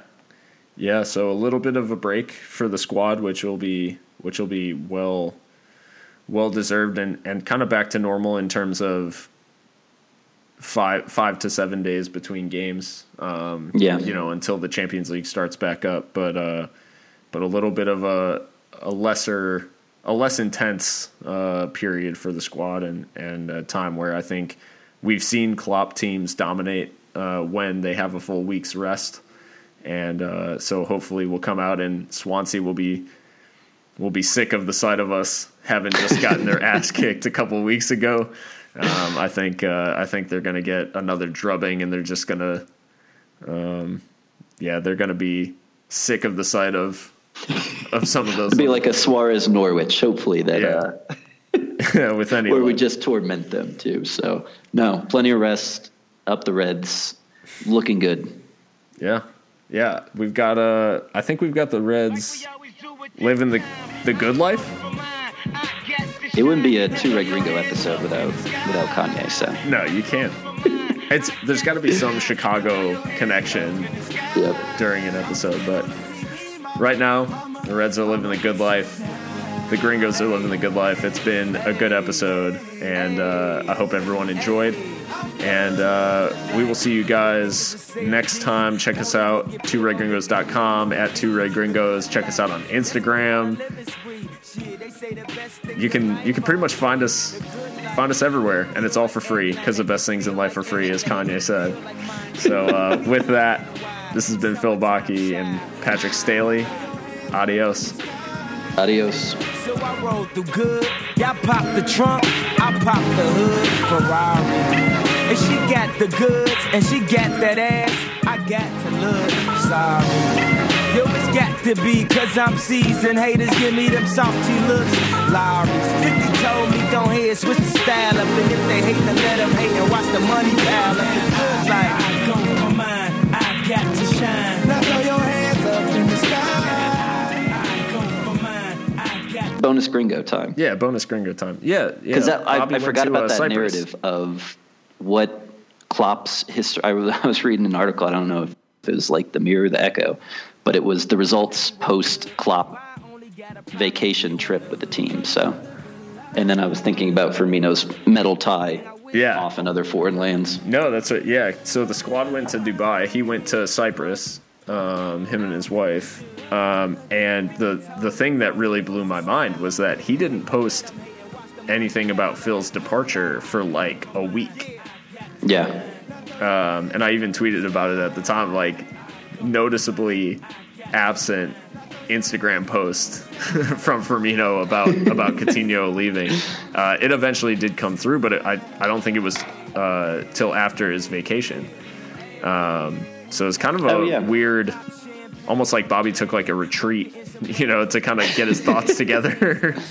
I think all Bobby needs is just him and his wife cruising around in ridiculous outfits. And I don't think he'll be too beat up about it. No, I think obviously it probably took a little bit of time, and I mean, it's definitely a weird profession in terms of the amount of transience of your friends. It is kind of like it's kind of like the army in a weird way. Like you move around every few years. Every few years, yep. So yeah, it's definitely weird, and definitely something he'll have to get used to. But I think I don't know. I think he's got the resilience to kind of get some Drake in here as well. We didn't play a 4-4-2, but 4-4-2. No, I think he'll be fine, and with Naby Keita being spotted in that outfit. Bring it up. I mean, this is all bonus features, but no, Naby and Bobby. Is that going to be that's a good one. That's a nickname I can get on board with. Naby and Bobby. Once you posted that, I had a definite Rush Hour 2 vibe with Jeremy Piven Yeah, I saw that. Crackskin, No, that'll be. I don't know. I think just because watching Nabi play for Leipzig, there's a definite personality there, and I just I don't know. I think it's kind of important for the squad to have those kind of characters, because how long was it just so, I don't know, the team seems so stale, like and like just lacking because Gerrard obviously was the leader for the longest time, but there was just such a lack of like flair about the team.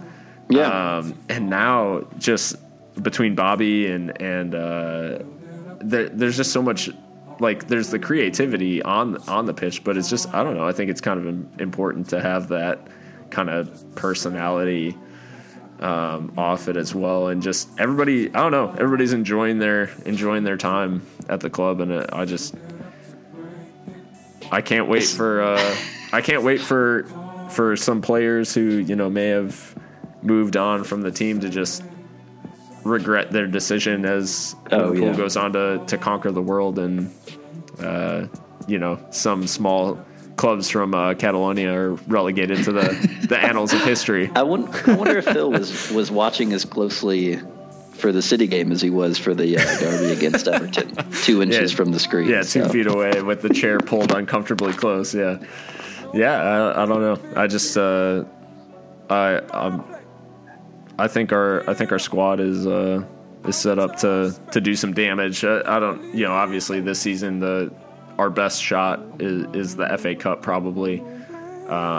Although I won't put a deep Champions League run against us, because probably the best team in Europe we just beat. So handled for 80 minutes. Yeah, just handled them. So and I'm excited to see how it goes, and against some of the lesser opposition, and especially against Porto. Porto's top of the Portuguese league, right? Yeah, I mean, but the Portuguese league, they're beating some farmers, week in and week out. There had to be the farmers reference. If we talked about PSG Monaco and the French standings and didn't mention farmers, then just absolute farmers. So, I don't know. I think we've got some good weeks ahead of us. But so next, I'm trying to think, like, next episode, probably shoot for a post. I mean, we could do a Swansea build up. I'm kind of thinking I almost want to do like a non. I want to do an episode where we literally only talk about the stuff off the field. Like, we only talk about Bobby's outfits. I like that. Could be good if we do one between Swansea and West Brom. Yeah. Because that's a pretty big gap right there, and then it starts to heat up a little bit. So, we can definitely target that. Yeah, I don't know. I think that would be entertaining. But yeah, we'll put together a doc. Yeah, for sure. All right. All right, man. I'll see you. All right, see you, dude.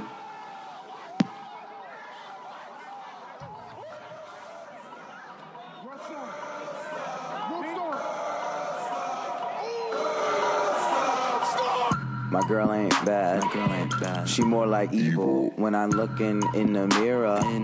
How flies this Negro? She on Hollywood and Vine, thinking that she Hollywood on Vine, making movies with her friends all the time, showing off her ass as a network. But I saw through it like a wet shirt. Drive slow cause your mic swerve off it. Still eating the hate so saucy. Switch rooms in my roommate's coffee and got more likes than a white girl talking. More hits than a